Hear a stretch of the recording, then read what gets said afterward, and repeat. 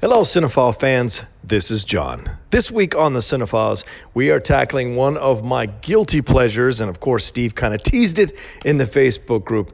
It's 1981's Zorro the Gay Blade. It stars George Hamilton, Lauren Hutton, and Ron Liebman. A hilarious take, in my opinion, on the legend of Zorro and the possibility of him being represented by two brothers of different walks of life. Now, before you say to yourself, now, why would I possibly listen to this episode? I can't encourage you enough to do so. Steve and I get into some incredible discussions about some of the characters in the movie and about some deeper issues as well about representation and what it was like in the 1980s to have a film that's essentially a Latino story being played by people who are not Latino necessarily. So this is a fun episode. I think you all will get so much out of. Even if you don't like the movie, you'll love it. And if you do like the movie, I think you'll love this episode even more. So join us this week on the Cinephiles for 1981's Zorro the Gay Blade. But I'm afraid this costume's not to my taste. If I am going to be this Zorro chappie, I want to make more of a statement. I want the world to recognize Zorro the Gay Blade.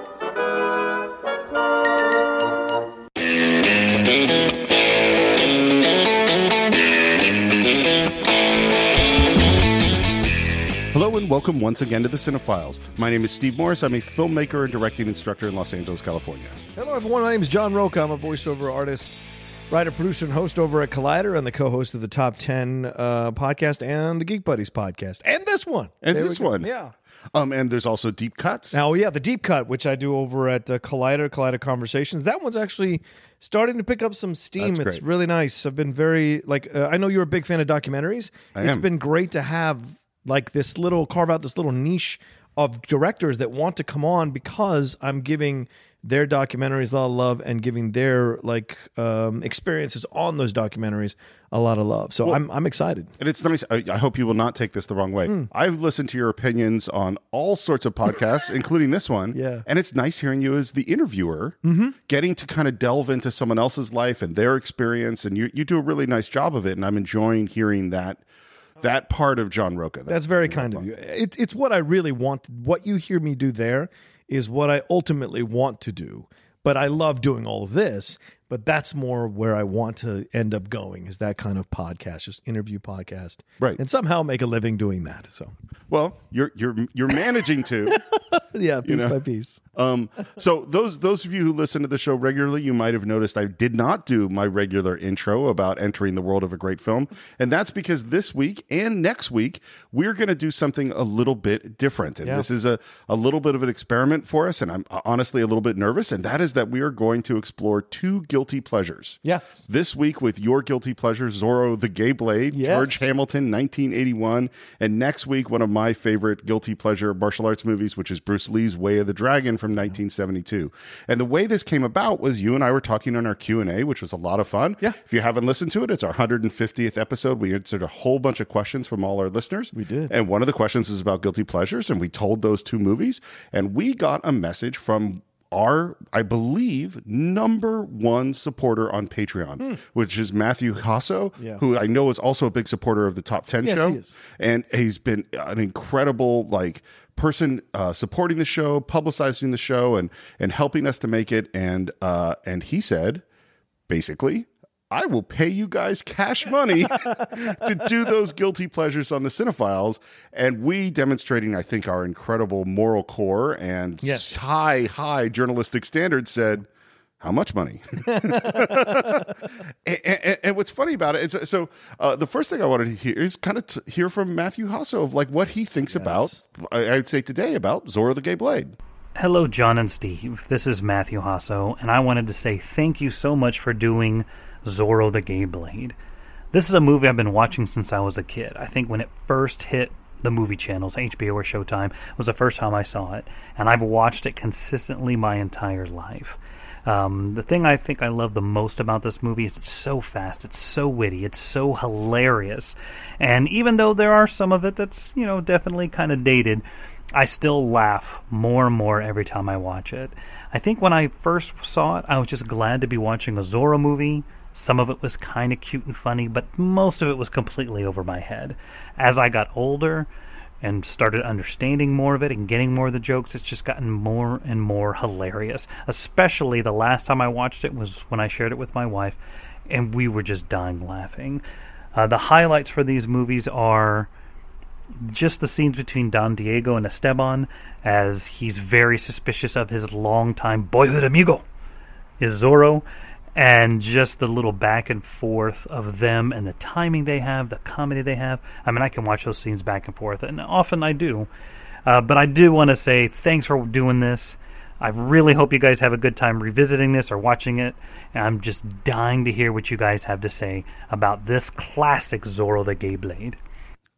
All right, thanks for that. And thank you so much for all your support. Yeah. A lot of words there. A lot of words by Matthew about his love of the movie and his guilty pleasure about it, feelings about it. Yeah. And so I want to share something with our audience, which is as John and I are picking movies and we're getting ready to do things, there's always some back and forth as we try to figure out what exactly we want to do and maybe how we want to handle things. And I got to say that in the last couple of days, I started to get some real anxiety about Zorro the Gay Blade. And I texted you yesterday and said, man, I don't know. You know, I don't know if we can do this. You know, and you were watching Way of the Dragon at the time and pointed out that there is a very cartoony stereotype gay character in Way of the Dragon. And isn't this a double standard for me? And I went, and I was like, of course there is, and we should talk about it because it's really, right there. But I said, which I thought was a perfectly good defense, was that Bruce Lee is a cultural icon, and he's a huge, loved by millions, just recently highlighted in Quentin Tarantino movie, very important figure. And that's what the difference is. And you wrote back, and it just rocked me. You said, well, what about Zorro? You know? And I stayed up late last night thinking about that. I've been thinking about that all morning, and it really has made me think about this film in a way I never would have because of you saying that. I will say I still don't like the movie. That's fair. That's absolutely fair. But it's made me kind of go, maybe there is something to discuss here. Yeah. In terms of what draws us to films and why they are important to us. Even when we acknowledge that maybe these aren't the best films in the world, which they're not, Right. But they're still fun to do. And fans always come at us and go, we want you to do more guilty pleasure movies, or we want you to do older movies. And we've kind of been having conversations about that over the last few weeks anyway. And so this kind of came out organically out of the Q&A episode, as you said. So I feel like we're kind of hitting the guilty pleasure button, or checking that box rather, in a way that's fun for both of us, because it's one movie that I absolutely love. And then your movie next week is a movie that I did not see until last night. Oh, wow. Yeah, I'd only ever seen the fight with Chuck Norris. I'd never seen the actual movie till I saw it last night. And it's a weird movie. It's a very weird movie, but enjoyable. Yeah. And I, at times, with some of these martial arts movies, it's not about the plot. Right. But Bruce tried really hard to do something with these plots that was unusual or different, whether it be a comedic tone about toilets or whatever. Right. It was just something that made it stand out. And for that, he deserves a lot of credit. I mean, we'll talk about it next time. What's interesting to me is like the plot. A bunch of mobsters want to get this Chinese restaurant for some reason. Yeah. Is stupid as hell. Yeah, it's flimsy as hell. But there's all sorts of other stuff that's sort of like, we'll talk about it now. Yes, We're digressing. But I would say there's just as much to talk about in this movie, and we'll see as we go along. And for the fans who are listening, Steve and I never talk about it. We rarely talk about our points ahead of time. Right. And it comes up organically through the show. So I have no idea what Steve is going to say. And the fact that it rocked him for last night into this morning, I am now even more curious about how he's going to approach this movie. And I'm actually excited to see what comes up. Well, what's interesting to me is that I think, and this is what you saying, well, what about Zorro made me think about, is that in some way, something that these movies both have in common is, in a weird way, they're about representation. Yes. And they're about representation in a way of, like, today, the movement is really trying to have people of different experiences, different ethnicities on screen in big roles, in lead characters, and make them just as important as all the white people that have been the stars of movies forever. Mm-hmm. Back in 1972 or back in 1981, we didn't get that. Yeah. We got the only way that things were represented was in a kung fu movie or in a strange comedy. That's all there was. Yeah. And so as someone who was a immigrant watching Way of the Dragon in 1972, or someone who is an African-American watching Way of the Dragon, or I was thinking about you being a Latino kid in 1981, and this movie comes out, and how many movies were there with anybody doing anything about Spanish in 1981? Yeah, and this is one of my favorite families films because there wasn't that many mainstream films that addressed a hero like Zorro. Yes, back in the 40s and 50s, we'd had, was it, I forget it was who it was. Tyrone Power. Tyrone Power, which was one of my mother's favorite actors. And he would play Zorro in these old serials. But we didn't get Latino-based films or Latino-cultured films. And this was a mainstream film with an actor who at the time was somewhat potent, still potent. The name was potent at the time. And so to see him step in to do this with a bunch of other actors who are of no, Brenda Vaccaro of no, Donovan Scott worked for a long time, and Ron Liebman worked for a long time. So for me, it was exciting to see that, and a majority of the cast around them, and Lauren Hunt, right? You're right. A majority of the cast around them is Latino, and so that was so even great. though your main characters are not. Yeah, exactly. The main actors, rather, yes, are not. Yeah, exactly. But you know, this was something that was really, until La Bamba came along, this was something that we held on to. And El Norte was more of a art house film, so not a lot of us went to go see that.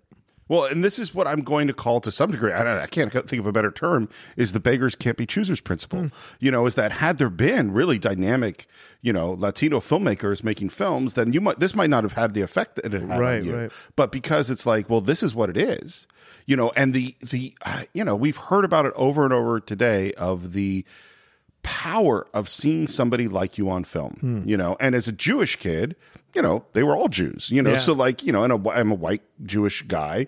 So like, I didn't have that experience that a lot of people have, which is like, oh, that's me. And even though there's ridiculous things in both of these films, you know, there's still something to say about this is, you know, you don't break through these barriers like with a huge bulldozer and knock them down all at once. You chip away at them.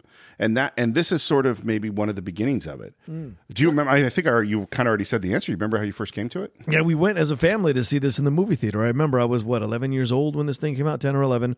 I remember my dad and my mom took me our whole family to go see this. We went downtown to see it in the Spanish community that was there in D.C. So we saw it in a theater full of people who were Latino and enjoyed the hell out of this. You know, we used to go to that theater to see. So it was like a Latino audience. It was a Latino audience, yeah. Wow. So a lot of immigrants, a lot of people who had come over to the country, and their children who maybe were born here too, all together. Because that used to be the theater we'd go down to see the old Cantinflas movies. Right. We'd see all that, and so that was a theater we always went to. Like every few Sundays, something would come out. We'd go as a group down there, and Zorro the Gay Blade was one of them. And there's no reaction of like, you know, this isn't really us. This is a fake version. There was no because Cantinflas is a real authentic. Yeah, authentic. Essentially the Latino Charlie Chan, right. Charlie Chaplin rather, the Mexican Charlie Chaplin.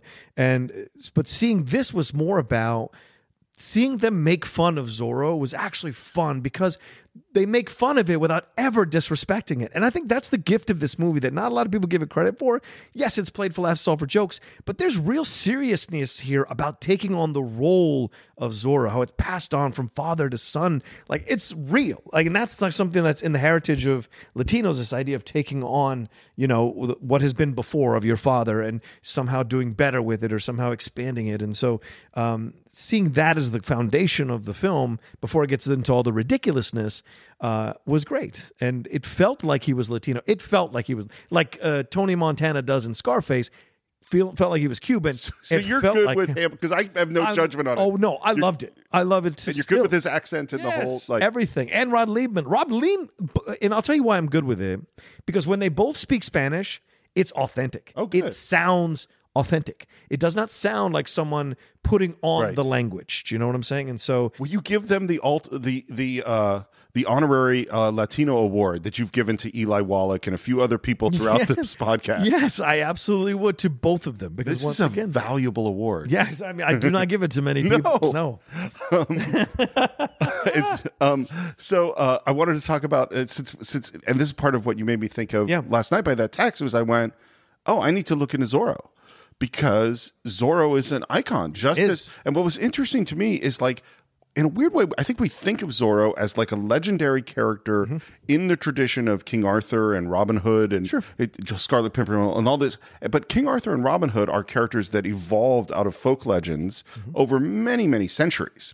That's not what Zorro is. No. Zorro is a guy named Johnston McCulley in 1919 wrote a pulp book, and that is where Zorro comes from. It is not out of any tradition. It's not out of any Latino anything. Right. It's a dude, I think he's in Boston, who wrote this thing, knowing probably very little about early California history or anything. Right. And he writes it. And what I didn't realize was it was supposed to be one shot, and Zorro gets revealed at the end, and the bad guy dies, and that's it.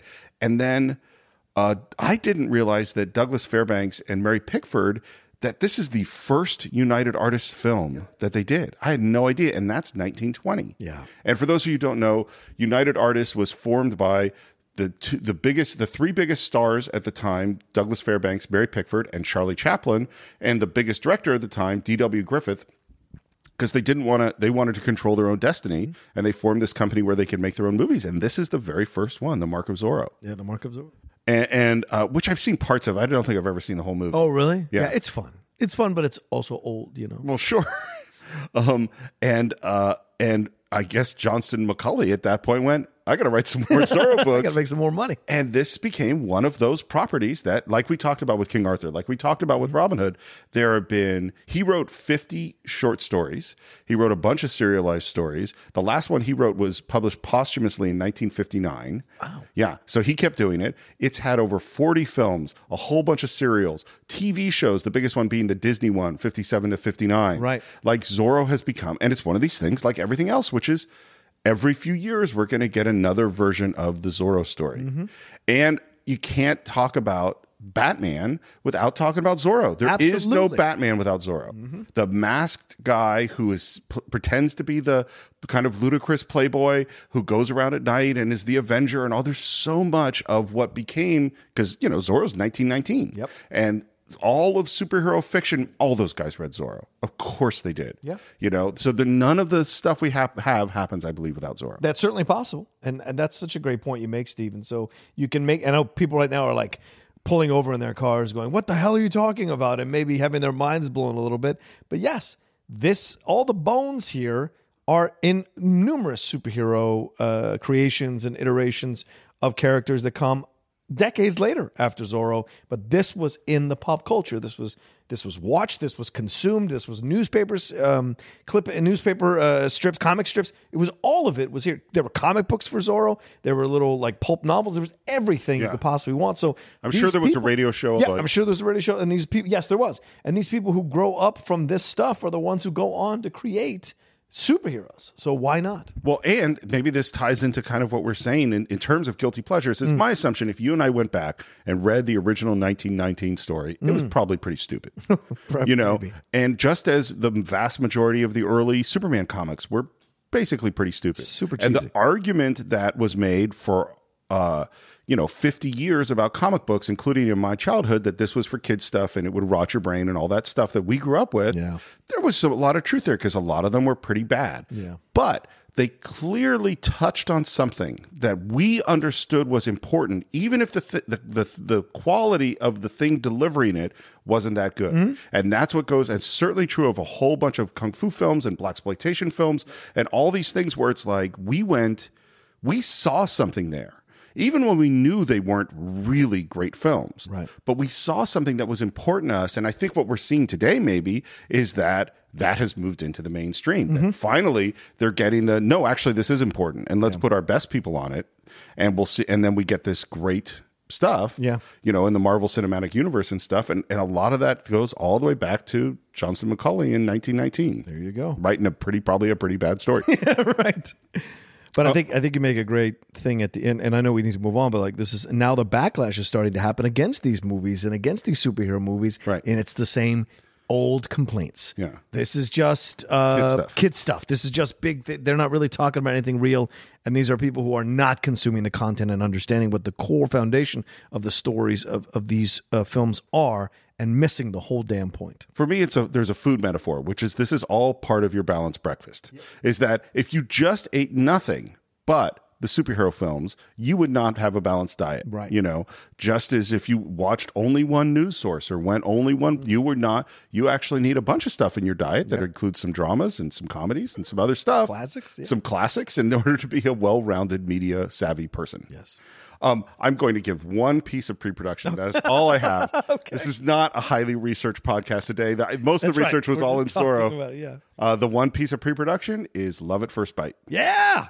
Which that's the movie I watched. Yeah. I watched that one over and over again, and that's 1979, I think, and George Hamilton, and he's playing Dracula going to New York in the disco era. Yeah. And everyone goes, hey, this guy's funny, and there is no Zorro the Gay Blade without Love at First Bite. It's true, which is a great one if you haven't revisited that one. Artie Johnson as Renfield, Susan St. James as a love interest, and the great Richard Benjamin as Van Helsing is so... And Dick Shawn from It's a Mad, Mad, Mad, Mad World. He's in there as the detective. I'm telling you, there's so many funny moments in Love at First Bite. And we saw that one, which motivated us as well to go see Zorro the Gay Blade. So I never answered how I came to this film. Yeah, I'm sorry. I watched Love at First Bite a whole bunch. Yeah. I'd seen it. I'd seen Zorro the Gay Blade a couple of times. I didn't watch it a lot. I'd probably watch it on, it was on TV, and I saw some of it. But I watched Love at First Bite a lot. Yeah. That was the one that really hit me. Yeah. Would you like to get into your guilty pleasure, sir? Let's do it. So the one big thing that is so damn recognizable is the score. Oh. Yes, I loved it. No, you just did the score. That was not it. You just did Holy Grail. Oh, isn't it similar? It is. Oh, no. Dun, dun, dun, dun, dun, dun, dun, dun, dun, dun.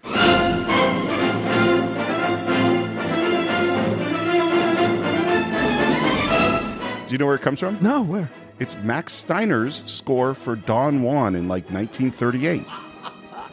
And it's a fantastic score. It is a fantastic score. And we start with some black and white 4x3 footage, which I wondered if it was from the TV show, from the Disney show. Good call.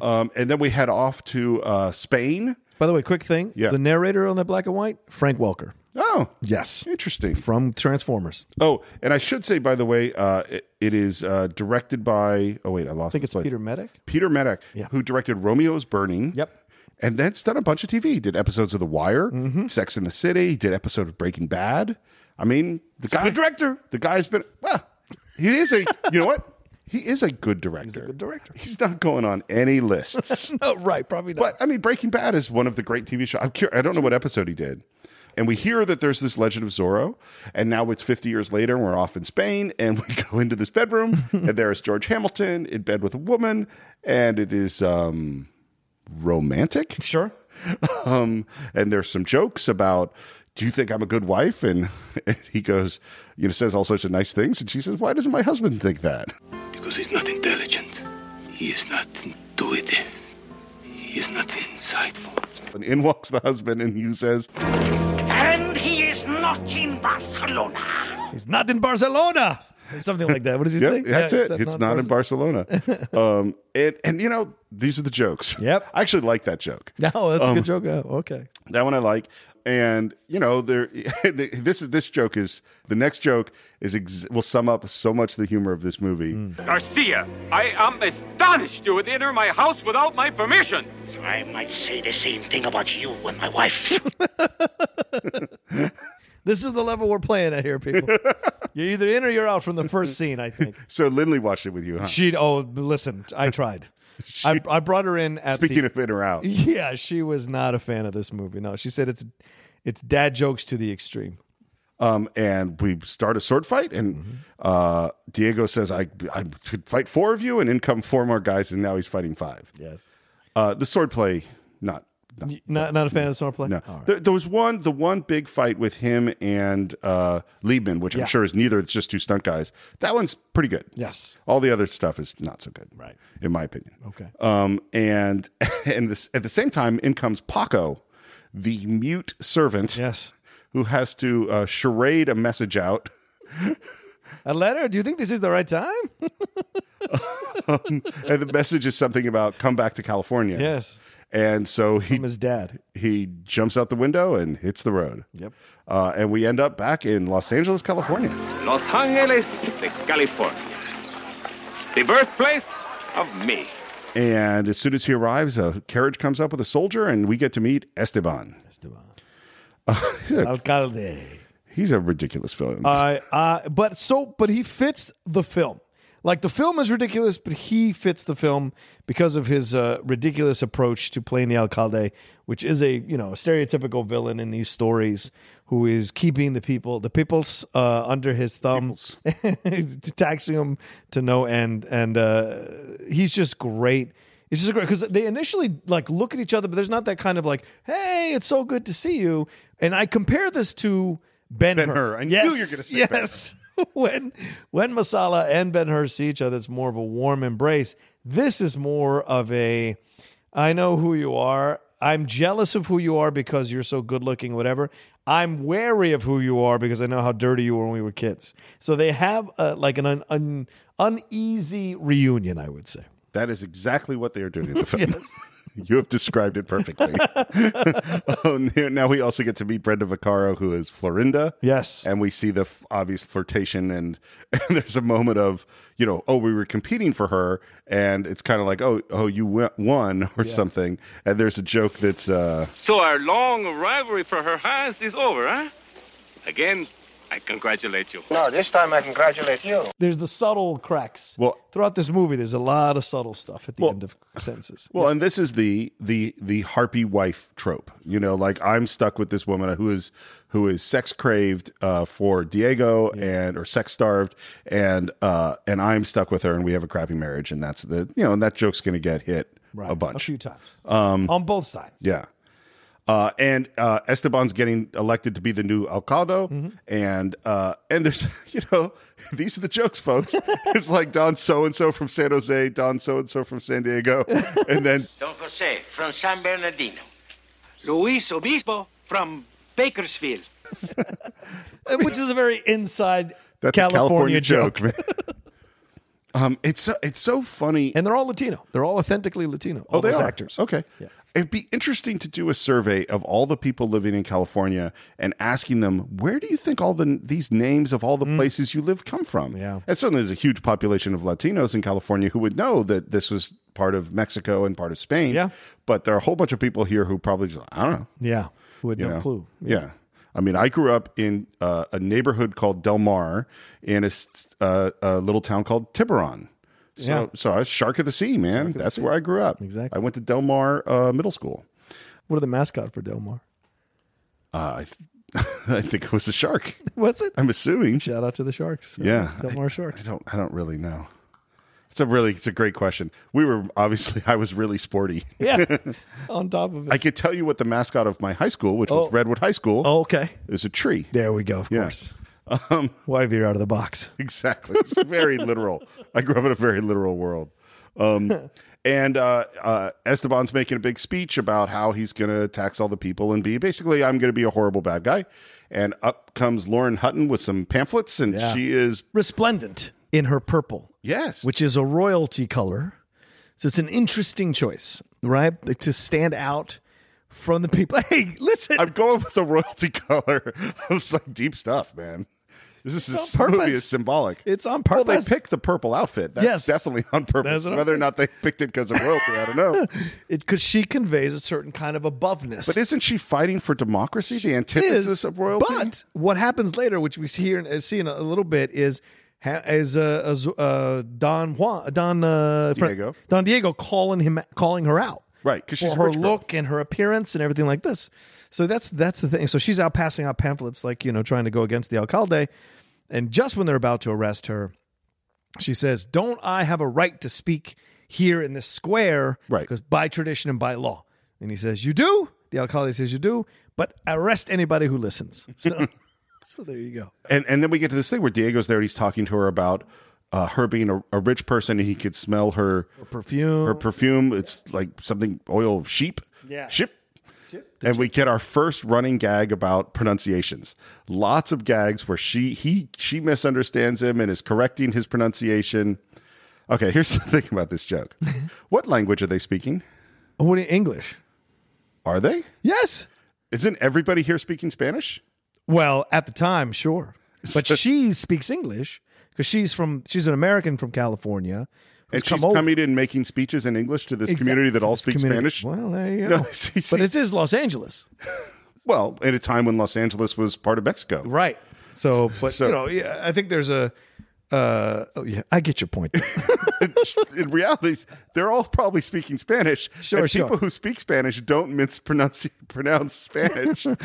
She would actually be the one who would have problems communicating. That's fair. Not everybody else. But he does try to speak in English to her, and I think she thinks he's saying shit. I thought she's saying ship. She's saying, yeah, and then he says shit, the ships, the ba-ba-bas. And so I think she's saying shit's in the field. And so for her, I think she thinks he's saying that she smells like poop because the shit's in the field. I missed that one. That one. Yeah. Well, it takes a few watches. It's a subtle comment. I gotta sit down and do it again. It's a subtle comedy. And Paco comes up, offers to pour her a glass of wine, which she drinks out of the bottle. Yeah. And later on, we're with Diego, and he's kind of talking about Lauren, and Paco's making some gestures, and in comes Consuelo, the maid, carrying essentially a coffin. Yeah. This is like a classic kind of Mel Brooks joke. Yes. Yes, it is. I think so. So to me, there's a tradition of comedy that's sort of Jewish comedy that grows out of the Catskills that really dominates a lot of comedy from the mid 50s until the mid 80s, I would say. And to me, that's Mel Brooks is the peak of that, and this is in that school. Yeah, I don't think it's at the same grade level for me. That's fair. But so Consuelo's carrying around this giant coffin or something, and we're continuing to ignore her. We hear there's a letter from Esteban, and apparently there's going to be a masked ball, which Florinda wanted to throw. And while Diego is going on about what should he be a samurai or a pirate or whatever, Consuelo continues to walk around with this giant coffin on her back. And finally, we get to open it up, and because there's something about his destiny in a letter from his father, who has died. A very serious letter, right? Because and that she's trying to tell him, but she says something about your destiny, and it is when he hears destiny, because he's been ignoring her the whole movie. Destiny, no escaping that for me. That's a deep cinephiles cut. Everyone could go try to know who doesn't know what that is to figure it out. It's his density, and so that's the thing that stops him, his destiny, and so he gets the letter, reads it, and opens the case and sees that his father was, which he never knew, his dad was Zorro. Well, and this is the classic Zorro story, which is the son coming home from Spain, where he studied swordsmanship, just like Batman. Bruce Wayne was off the world studying all of his martial arts, and he's come home to discover that his father was Zorro and that he needs to take on the role. Yes. And there's a letter from Dad that's kind of funny. He said, I do like this joke. My dear son, I do not call you by name because I don't know which of the brothers will get this. This is a nice little mystery. A little twist. The greatest gifts I possess. This sword with which to fight injustice. This mask with which to deceive tyranny. And this hat which needs reblocking.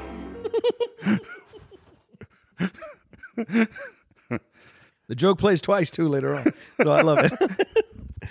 And this hat that needs reblocking. Well, and these are the jokes, folks. Yeah, exactly. Like, so if you're listening to us and you think this doesn't sound like a funny joke, I don't think this movie's going to work for you because these are the jokes. And the film leans into all of them. Oh, yeah. Leans into all of them. And what he says is, this is the perfect costume to wear to the ball. Yes. Out in the road, there's a peasant in trouble, and Diego, now dressed as Zorro, come riding up. How dare you skip the part where Paco comes in dressed as a bear? How dare you? Are you saying that I haven't given this film the respect yes, that it is that due? Joke is funny. Paco comes in dressed in some sort of dog outfit, thinking that he's dressed as a bear, and then they have an exchange, and Diego says, "Oh no, I'll give you a pig. That's as much as I will give you." And then he sits down. Paco turns his back on Diego and is hurt, and he's sullen. He goes, "Oh no, from the back now I can see you are a dog. You look like a bear. You look like a bear." And then Paco is like, "Go, no, don't stop it. Then he takes his hand, starts walking him out, and says, "You're going to meet so many nice people, maybe a chicken, a goat, maybe another little bear." This is funny stuff. So they're riding now, dressed as Zorro and the bear. I have to comment on this now. So I believe you took just about as much time to describe it as it took in the movie. yours was more entertaining. Oh, how dare you? I complimented you. I know, but I loved it in the movie. Yeah, I don't find that funny, but okay. All right, yeah, the writing. So right he's now, dressed as a bear in his outfit. And Zorro's he's dressed as Zorro, and we find the peasant, and we ride off like, let's go fight some injustice. Yes, we go catch the bad guy with that big Max Steiner score. Yeah, there's a sword fight. They both get knocked off by a tree branch. Again, sword fight is adequate. Yes. And he defeats the guy and says, "Spread the word, a new bandit has arrived, a bandit known only as," and he makes the Z.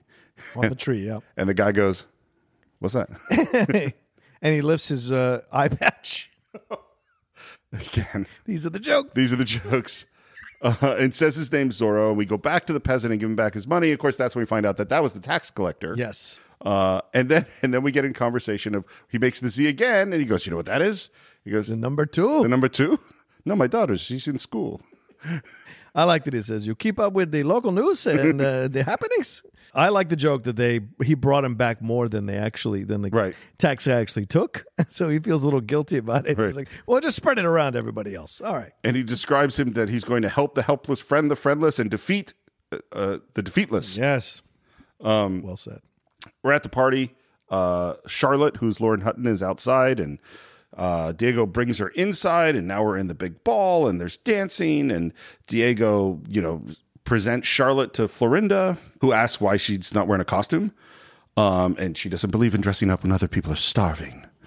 By the way, Lauren Hutton is good in this movie. And here's the thing. You get cast in a movie. Yeah. You have a job, and she does it 100%. She does. She is completely committed to this, and she does it. I totally agree. She is good in this She's movie. the only straight one in the movie. Everyone else is played for laughs. She's straight. Yeah. Talking about straight gets us into a whole other... True, fair point. It's a whole other thing in this film. And the tax collector comes in. Outside, the peasants are starting to mumble because Zorro has returned. Yeah. Zorro! He said his name was Zero. And he goes, "Well, go find him." And the tax collector turns around. It's like, "Well, there he is." Yes. And Esteban draws his sword and kind of slaps it at Diego's chest. And they have some witty repartee, some parry and thrust, if you will, about pointed heads and sharp wit and dull swords. And then we have a sword fight. It's pretty good. Yeah. Yeah. It's a good sword fight. There's stuff on the table. I love how you hung up on the sword fighting. This is very funny to me. You're hung up on the sword. Zorro movie. How believable is it? Oh, okay. That's a damn good point. All right. It's a Zorro movie, Proceed. dude. Zorro movies are about sword fights. I step back. That's a fair point. I kind of want to touch on something I meant to say it earlier that you said, which is about this movie being respectful to Zorro movies. Yeah. This is key to satire. Is that this is what we talked about when we talked about when we talked about Young Frankenstein? Yeah. Is that the really good satires love the thing they're making fun of. Mm-hmm. And I think there is some love for Zorro movies, and you cannot do Zorro movie without sword fights. Yeah. Like that is part of the whole thing. That's a fair point.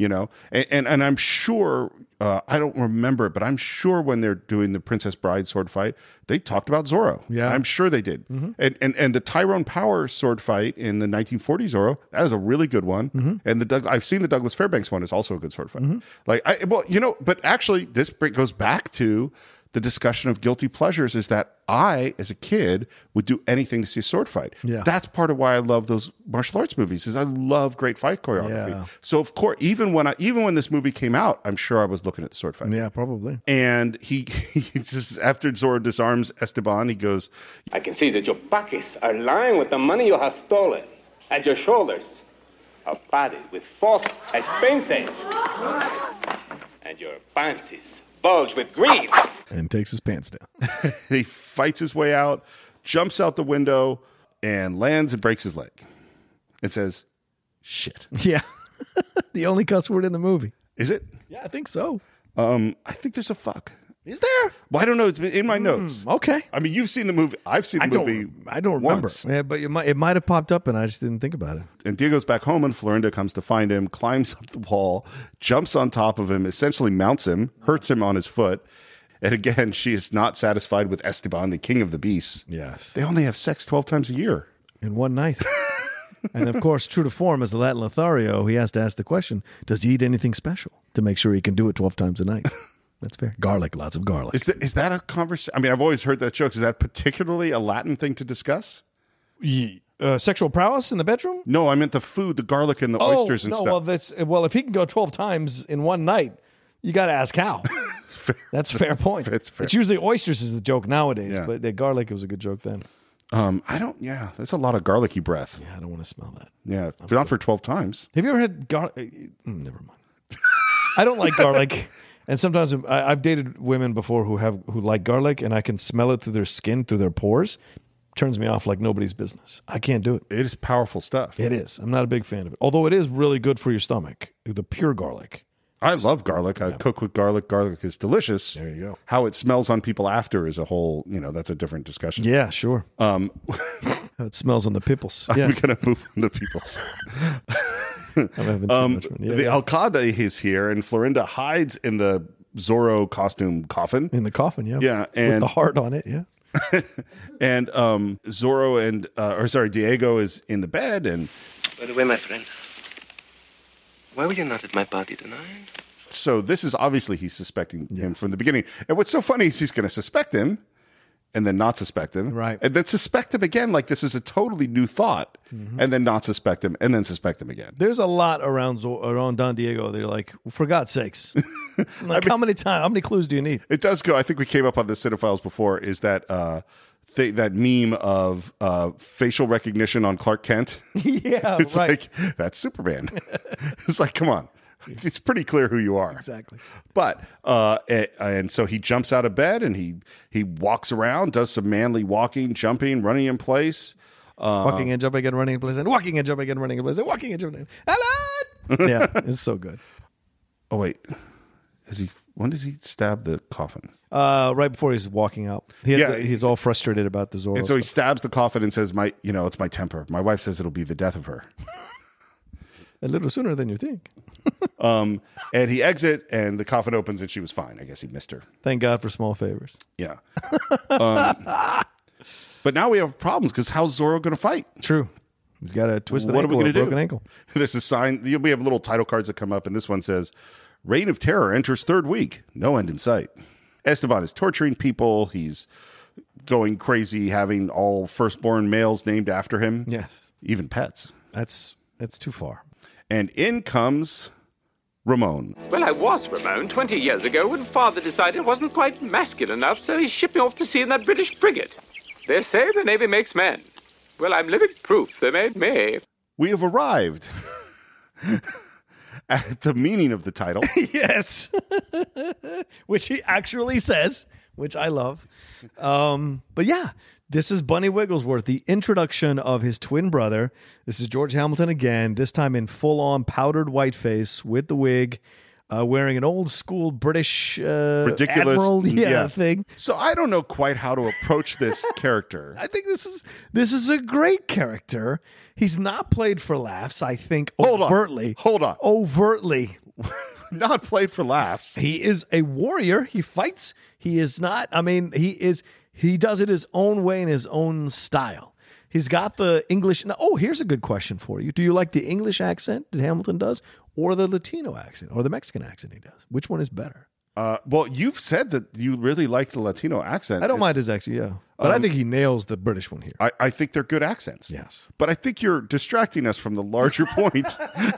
Accents aside, so I went around, I tried to do what research I could. There's nothing. How could there be any? There's almost nothing about this film. The one thing I found was several mentions of this describing this as blackface. Wow. That this is the archetypal stereotype of a gay man played for laughs. And honestly, to some degree, that's how I feel about it. I would say that it was way more in The Way of the Dragon than this. Yes, but Way of the Dragon is not called Gay of the Dragon. This is called Zorro the Gay Blade. This is the central joke of the whole film. Right. Is a stereotype gay man as Zorro. I would love to I wish we had Michael's take on this. It would be fun to have Michael's take on this, but I don't see him as stereotypically. I could see how people could feel this way, right? But he doesn't lisp. He does lisp. He doesn't He talks about shopping. He likes fancy clothes. Sure. I mean, like everything. He has a whip. Yes. Like everything about him but is. he isn't less manly. He is never seen as less manly. He comes in as the savior. They treat him as the savior. Don Diego is completely subservient to Ramon in the whole situation. Paco as well. And when he decides to take it on, they let him take it on in his way. And he uses the whip. And yes, he wears different colors, but at no point is he doing the doing the limp wrist, going, "Oh, it's so good." He's playing the role a lot stronger than a stereotypically gay person we've seen in other films. Well, this is so. It's and by the way, I'm not discounting the feeling that it is blackface. Right? Sure. In my opinion, it isn't. Well, and again, this goes to why what you said last night kind of made me go.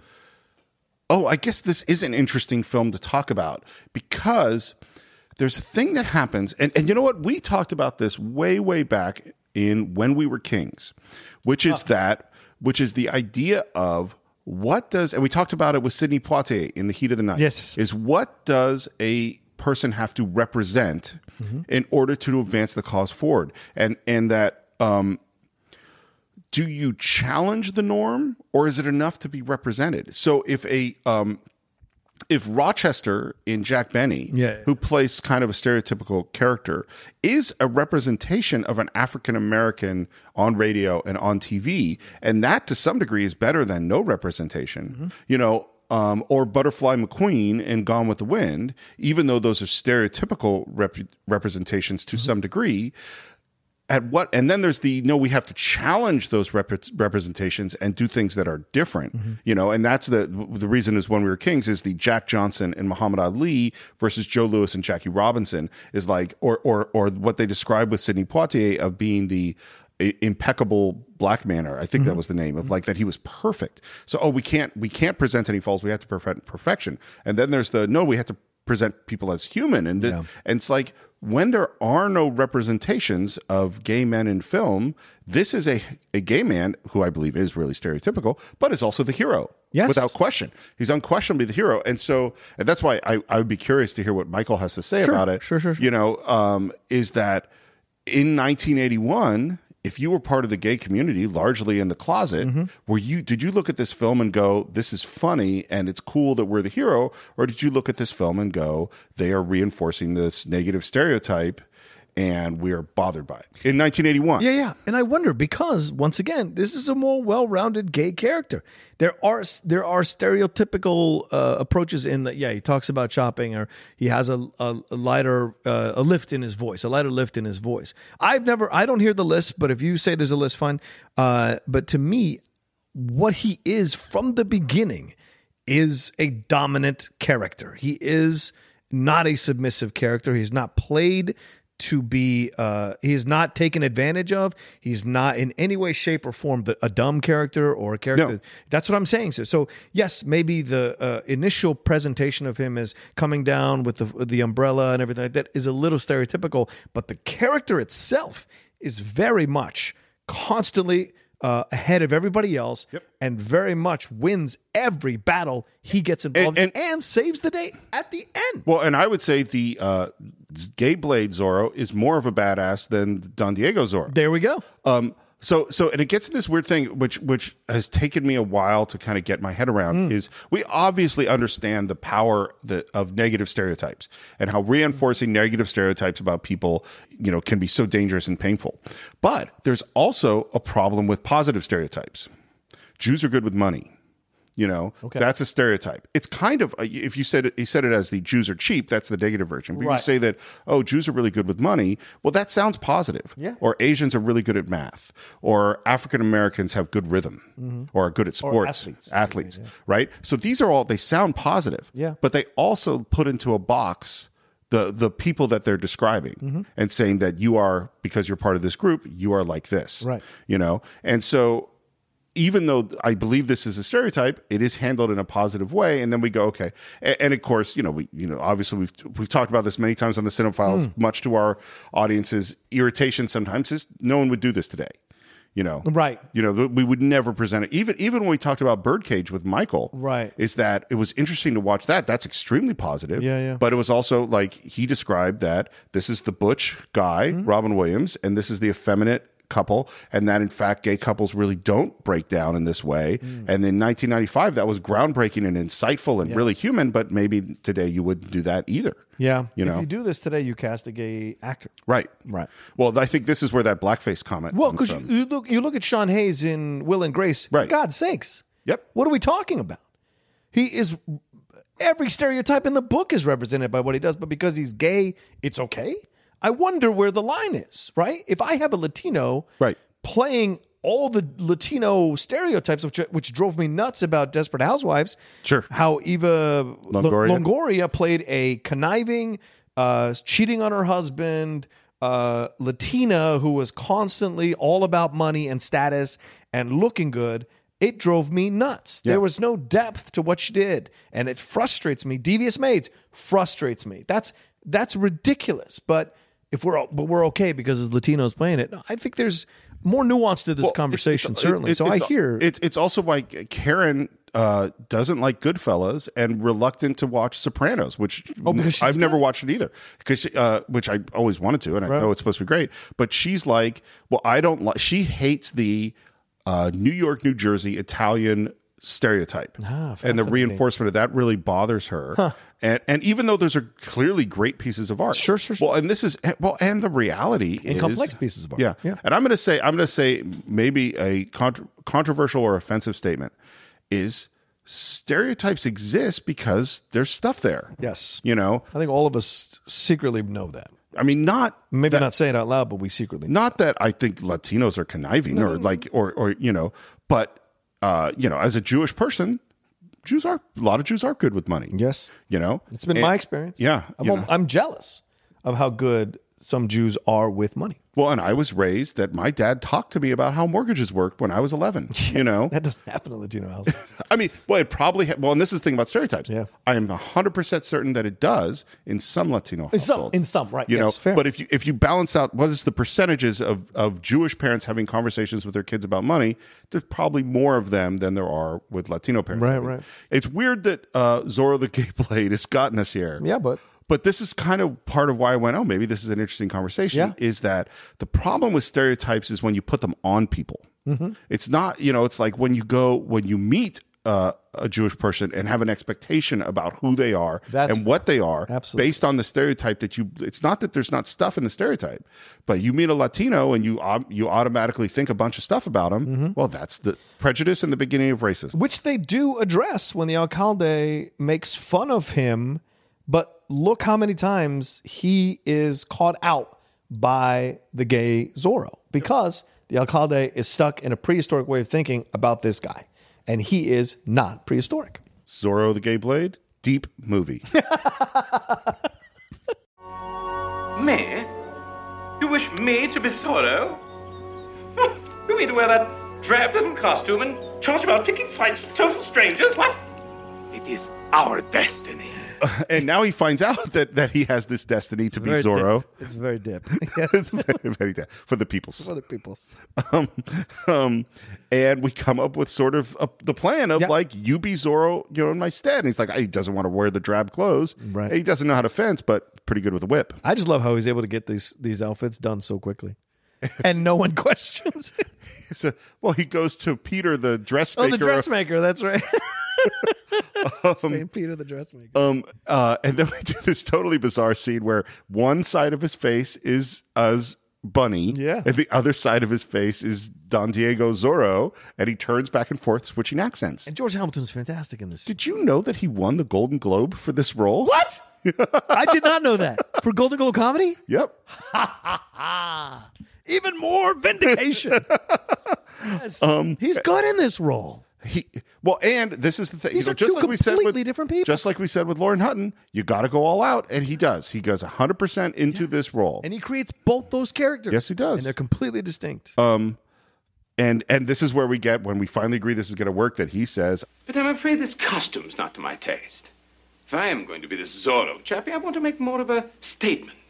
I want the world to recognize Zorro the Gay Blade.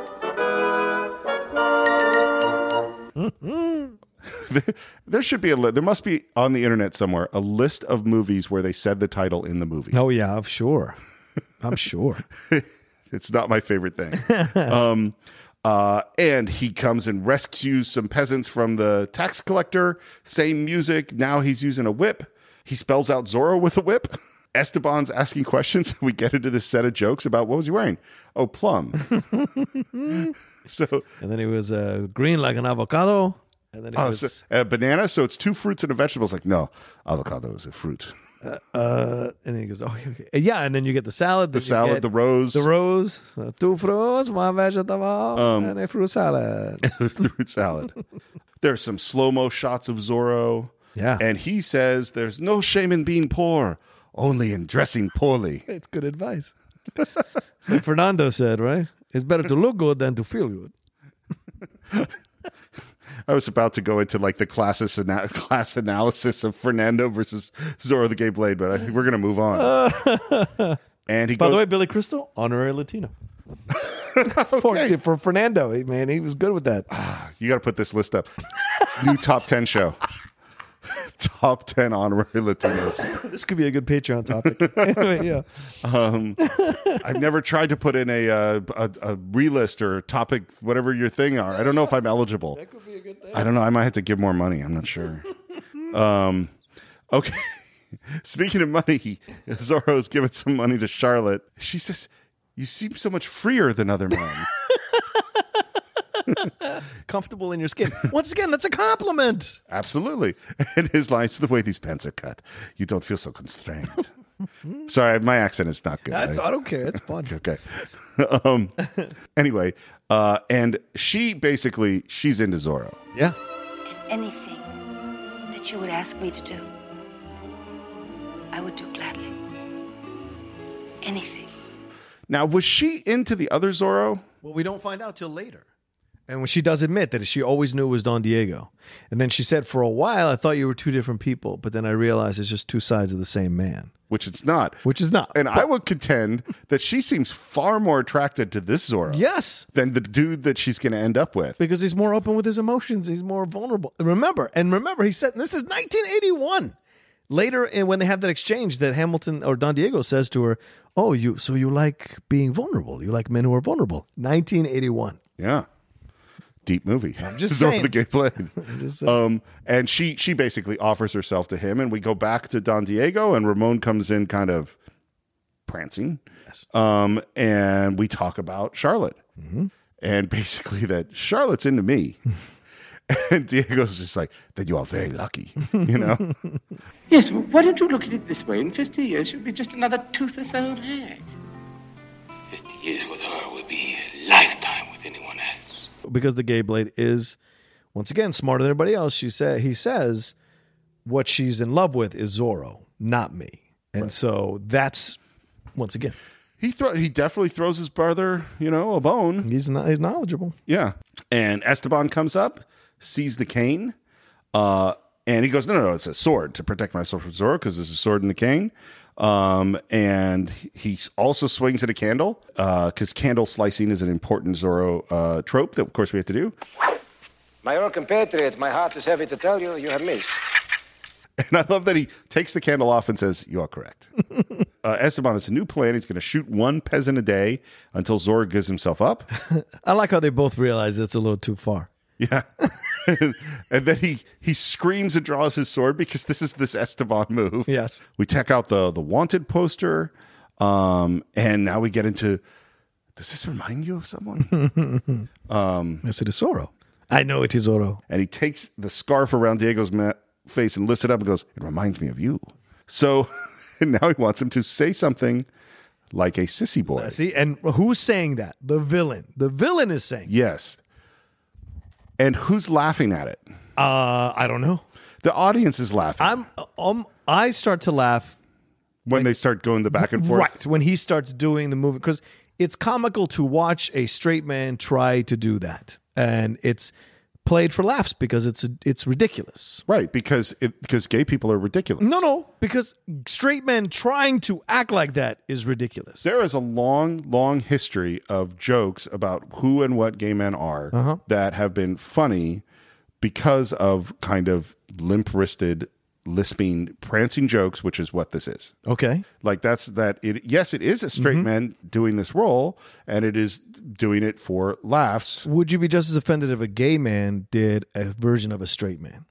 Like we see with Nathan Lane trying to be straight all through moments of the Birdcage. So, and this gets into... Once again, it's a comedy. So one of the things that's... how am I going to say this the right way? One way of looking at that, some people look at things, is that oppressed communities have different rights from non-oppressed communities. Yes, of course. So that this group can make that joke and this group cannot make that joke. Right. It's like... I don't know why I'm getting into this thing. This is a fair point. Like having a gay pride parade, and then can you have a straight pride parade? Right. Of course. And it's like, well, do you need a straight pride parade? Right. And in my basic egalitarian, idealistic point of view, everybody should have equal rights to say everything. I don't like the idea that there are topics which one group can talk about and another group can't talk about. Interesting. That doesn't seem, because I believe in free speech. Free speech is super, like we did Ken Burns' Civil War. Right. Ken Burns is one of the most brilliant people in the world who has made a career dealing with issues of race in an incredibly intelligent, subtle, complex manner. Yep. And he's a white New England kind of guy. Sure. And I would never want anyone to say, hey, Ken Burns, you really shouldn't be talking about race. You're a white guy. I don't want that. I want people, I believe that's what free speech is about. However, I also think that there are a bunch of people who've dominated the conversation for most of history. Yes. And they should probably shut up about certain topics for a while, or at least... my dad's expression always was, you have 2 ears and 1 mouth, use them in that ratio. Is that at least you should shut up and listen first. Yeah. It's not that you can't it's like, I believe that I can have an opinion on women's rights or on gay rights or on race. I read a lot and thought a lot about race. Race is an incredibly important issue, and I believe that I have things to say. But I don't believe that I should tell you about Latino rights or Latino history or Latino culture. I think I should listen to you, but I do have the right to an opinion. Yeah, of course. And that's where, again, Zorro the Gay Blade. But that's why this is such a fun film to talk about this stuff with. Well, this is why last night you turned me around on it as I went, it might, in terms of, because I was really worried. It's like, is Zorro the Gay Blade where the cinephiles jumps the shark? No. We're going to go, we've been doing great films, Citizen Kane, Lawrence of Arabia, and even the ones that are some guilty pleasures like Armageddon or Con Air or Police Story or whatever. Like we those are films with big groups of fans that there was a lot to talk about, and I went, I don't know if Zorro the Gay Blade is, because it's not like there are a lot of fans hankering for this film. I don't think. You might be surprised. Well, that's fair enough. We're going to find out. Our numbers. And on Twitter, we can tell as soon as we announce a film. There's usually a yes. I can't wait. Like when we put out Con Air, I was a little bit worried, and there was an explosion of excitement about Con Air. I don't know what it's going to be like. I'm more confident about Way of the Dragon, that there's a lot of Bruce Lee fans. But wouldn't it be cool if there was a whole bunch of people who said, this is my guilty pleasure too? Yeah, sure. Certainly Matthew Hasso would think it's cool. I think so. And there is, as we said, there's some limp wrists, there's some dancing, there's a lot of stuff that happens here. And then we see a dude like in an orange cape, and we run out to get him. And this is where we get our padre from the Order of Saint Peter the Dressmaker, who was Christ's tailor. Christ's tailor. These are the jokes, folks. And it convinces him and says, hey, pray for me because of this Zorro thing. Yeah. And there's a ridiculously insulting and funny prayer. It's pretty funny. Oh, Heavenly Peter. Oh, Heavenly Peter. He who sows in this. He who knits a source. So that we may follow in his fashion. So that we may follow in his fashion. Let the simple inane man. Let the simple and inane man. Find what he seeks. Find what he seeks. And then he says, now you count to 10 as a prayer, and he bugs out. And then he offers him some money. He's already gone. And of course, now he's on the horse and has stolen all of his stuff because that's when Esteban realizes that's Zorro. Florinda wants another mass ball, And a lot of it is to show off this beautiful necklace she has. Yeah. And he goes, oh, this is great. It's going to be a trap to catch the bandit. We're at the ball. Esteban is dressed as Henry VIII, and he gives instructions to the guards to stay right around Florinda at all time, which leads to some silliness. And he goes, now we got to be really careful because he's not going to just walk in and say, here I am. Right. Cut to. Here I am. Here I am! Diego writes in, dressed as Zorro. He goes, arrest him. Whips off the mask. Oh, you're Zorro. He's like, no, some servant told me to come dressed as Zorro. And then you hear, here I am. And then it ends up that everybody comes dressed as Zorro. Yep, which was a great. It's a good idea. No, I'm sold. It's a good funny idea.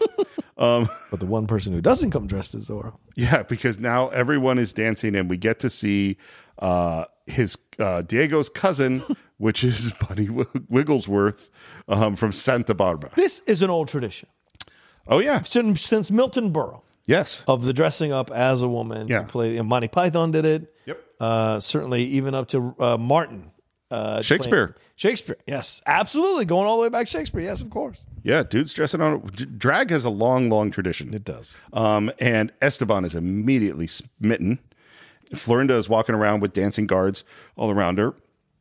And then Bunny runs up and spills a drink on Florinda, who screams, and they head off to the bathroom. Yeah. And Esteban turns to Diego and says, your cousin, she's not a woman.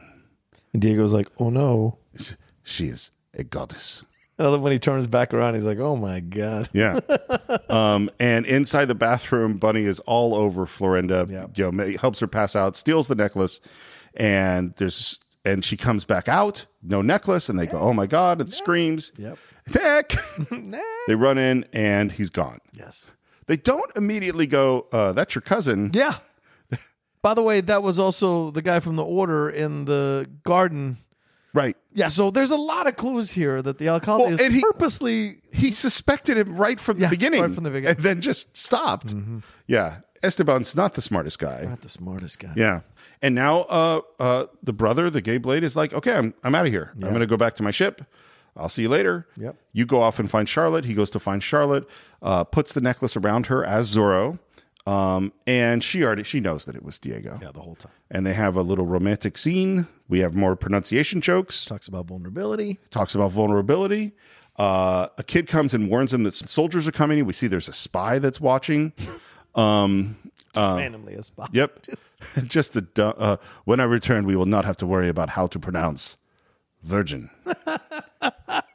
And then for some reason they're talking about, the spy is talking to Esteban, and Paco is in another room and overhears it while jumping up and down behind some windows. And Esteban, as a reward, throws the spy in solitary confinement. And Paco goes to tell him to Diego that they're going to execute Charlotte. Yeah. And we have come to the climax of Zorro the Gay Blade. Yeah. Because Charlotte is being marched in to be executed. And we got drummers. We have a little drummer joke where Esteban keeps trying to speak and the drummers keep drumming. The crowd is not happy. Right. And Esteban has kind of said to Florinda, no, we're not going to kill her. We're just trying to lure in Zorro. Mm-hmm. And they're about to get ready to shoot her. And he goes over to one of the brethren in their cassocks. Yep. Is that the word? I think so. Yeah. Anyway, you can't remember. The hood. The hood. And it ends up, of course, that's Zorro because we see the black glove and he puts a knife to Esteban's throat, but then essentially gives himself up to save Charlotte. Yeah. And now Zorro is going to be executed. And there's some back and forth between him and Charlotte. Why she don't say I'm going to love you forever or something like that? And then she does say. it. I'll love you forever. I said this to my girlfriend. I said, honey, that in a microcosm is a Latino. It's never enough. It's never enough. You can always do a little bit more. And when he says that to her, I'm like, that's the microcosm right there. She's like, is that why we have issues sometimes? I'm like, yes, babes. Welcome to the real world. So if she just turns to you and says, I will love you forever. Whenever you have issues, you're going to be good? You're just good to go. You're good to go with that one. Okay. Yeah, all right. John? Yes? I love you forever. Oh, thank you very much. You're good now, right? Yeah, I'm good. At least through the end of this podcast. It would have been nice to get a piece of pie with you. Yeah. I literally in the fridge, there's pie. I have pie. Great. Damn it. I should have started with the pie. Where's the punch? Led with the pie. Then the love you for God, I ruined it again. It's my one chance. And then we hear, just as they're about to execute him, I'll play it. 2 bits, 4 bits, 6 bits a peso. All for Zorro. Stand up and say so.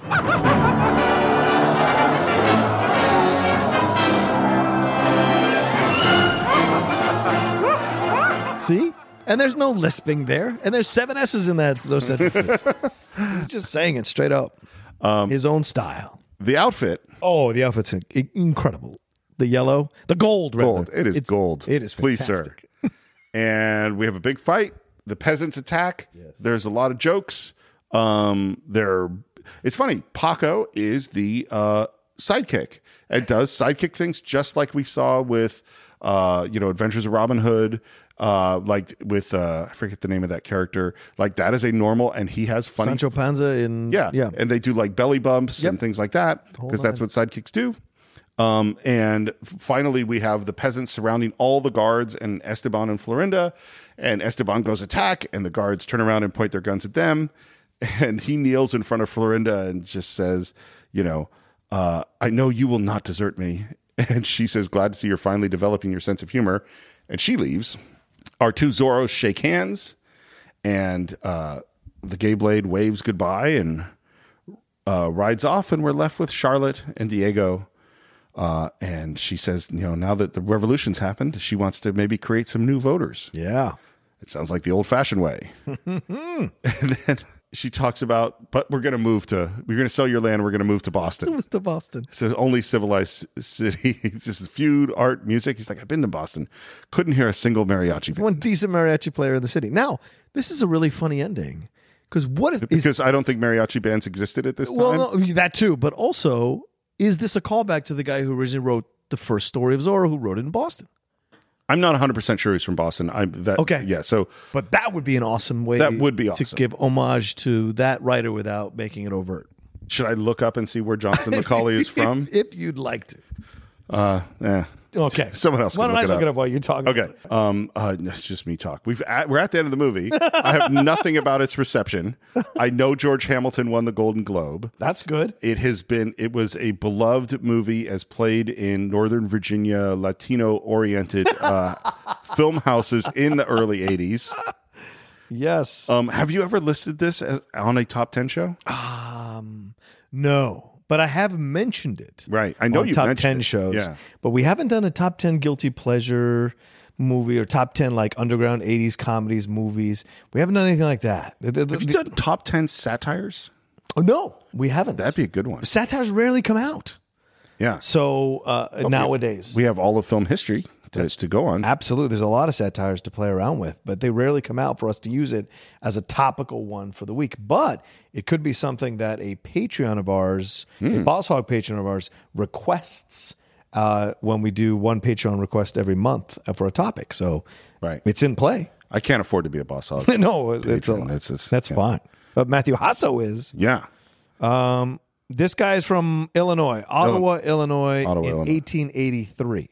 I don't know if he moved. He was a reporter for the Police Gazette and served as an Army public affairs officer during World War I. He created Black Star, The Spider, The Mongoose, and Thubway Tham. I have no idea who that is. Thubway Tham? Yeah, so that was probably somebody with a lisp. He was raised in Chillicothe, Illinois, and he died in 1958 in L.A. at the age of 75. All right. So we've reached the time for our final thoughts on Zorro the Gay Blade. I will give my final thoughts first. Sure. I have thoroughly, genuinely enjoyed our conversation about this film. Good. I enjoyed it many times more than I actually enjoyed watching the film. That's fair. I appreciate it. I appreciate it more now having talked to you about it. Oh. And I kind of going back to my initial point of that maybe part of what a guilty pleasure is that it taps into a thing of yours that isn't getting served. Mm-hmm. And so even though you recognize that this movie isn't that great, there's things in it that you weren't getting anywhere else. And that's why you keep going back to it. Yeah. Maybe that is my final thought about Zorro the Gay Blade. All right, fair enough. I will say this. It's one of my favorite 80s comedies, underground 80s comedies, guilty pleasure comedies. And for whatever reason, it hits all the right notes for me with the style of comedy that it is. These under the breath comments, these end of scene comments that before they cut to the next scene, that's where the humor is for me, more so than the overtly big pieces of comedy that are set up. And I enjoy that. And I love that everybody is dialed into what's happening and really leaning into the comedy of it all. Brenda Vaccaro, there's not a unbelievable moment in the entire film. I think from any actor in the whole film, there's not an unbelievable moment. Everybody's fully committed to what they're doing. Fully committed to what they're doing. Whether it's good or not is, of course, a matter of taste or subjection. But like they are fully committed to what they're doing. And Ron Liebman, who went on to have a great career, obviously a lot of things that he's done. By the way, married to Jessica Walter, and I did not know that. Married to Linda Lavin before that. Yeah. He was great as the alcalde, and all of them. Although it's all played for laughs and big overt stuff, there's still a foundation running underneath of respect for the material. And for the character, the weight of being that character and the importance of being that character. Because by the end, Don Diego, who was a Lothario sleeping with married women, is a settled man. He's found his purpose and his destiny to be Zorro, and he's going to have kids and move forward, and he's going to be a hero for the peoples. And that is a fantastic story overall, whether you agree with the humor or not. And the brothers, who had not seen each other in 20 years, are back reunited and friends again. And that's all positive. So to me, it's a great film in that way. You know, I was just thinking as you're saying that, is that obviously you have a well-established Latino identity. But I also think that your love for this... well, that's horrible. But your love for this film shows a deep, deep affection for a certain kind of Catskills Jewish humor. Oh, yes. And I think I might give you the title of Honorary Jew. I don't know what to say. I am super honored about that because I have always enjoyed Jewish comedy. I've always enjoyed Jewish comedians, and I love a certain style of comedy comes from It's come that up era. a bunch of times. Mm-hmm. There's a particular, shticky kind of thing that you just love. Since a child, watching all those things in the 70s, those guys were my favorite comedians. Yeah. I didn't listen to Richard Pryor till much later. Eddie was my first non-Jewish comedian that I listened to. I'm a massive David Brenner fan. I enjoy so much of the old guys doing the Dean Martin celebrity roast. So many of those comedians were Jewish, and that's how I got into that kind of stuff. Yeah. So, okay. So I humbly accept. So cinephiles out there, I know you didn't expect it. I know you might have been surprised by it, but the cinephiles, that is our take on 1981 Zorro the Gay Blade. You know what? I really want to hear what you think. Yes. If you watch the film, visit us on our Facebook page, do a search for the Cinephiles, and you can, of course, subscribe to us on iTunes and Stitcher and TuneIn and Google Play. You could go on YouTube and leave comments there on individual episodes. Please leave your reviews on iTunes. They really, really help us. Yeah. I feel like they've kind of slowed down a little bit. Yeah, we guys. could really use some reviews. Mm-hmm. If without the reviews, then we fall out of the rankings and people don't find us. So that's really, really important. You can support the show, become another Matthew Hasso, maybe even reach the level of totally bribing us and doing a film. Certainly possible. By going to patreon.com/thecинephiles. You can buy any movie we've ever reviewed except possibly Zorro the Gay Blade because it's not for sale anywhere. I couldn't find it. Really? Yeah. You could buy VHS copies. I have DVD copies. You have a DVD? So bought in the 80s. 90s rather. Should people contact you directly to get a copy? No. Maybe you could burn something for them. But please visit cinephiles.net. We've got a whole bunch of movies to buy there, and you can listen to all our episodes there. And as always, you can reach me at SR Morris on Twitter, SR Morris1 on Instagram. John, where can they reach you? You can always find me at The Roca Says on Twitter and on Instagram. And if you do want to see this movie, or you haven't seen this movie, and I don't know why you're listening to this if you haven't seen this movie, but maybe you want to revisit it, I would recommend that you go onto YouTube. There is a full version of it on YouTube. And also, if you go to archive.org/details/Zorro the Gay Blade, you should be able to find it there because 20th Century Fox has an archive of this online, film online, which is the link I sent Steve. You can watch it there for free and just enjoy the movie and then maybe listen to our episode again and get a little more out of it. So go into one of the Cinephile classic archives. Exactly. Do you remember when Steve and John talked Zorro the Gay Blade? If we ever do a live show, they may come up. And so I think that is it for this week. Next week, we will be back with my guilty pleasure, Bruce Lee's 1972, The Way of the Dragon.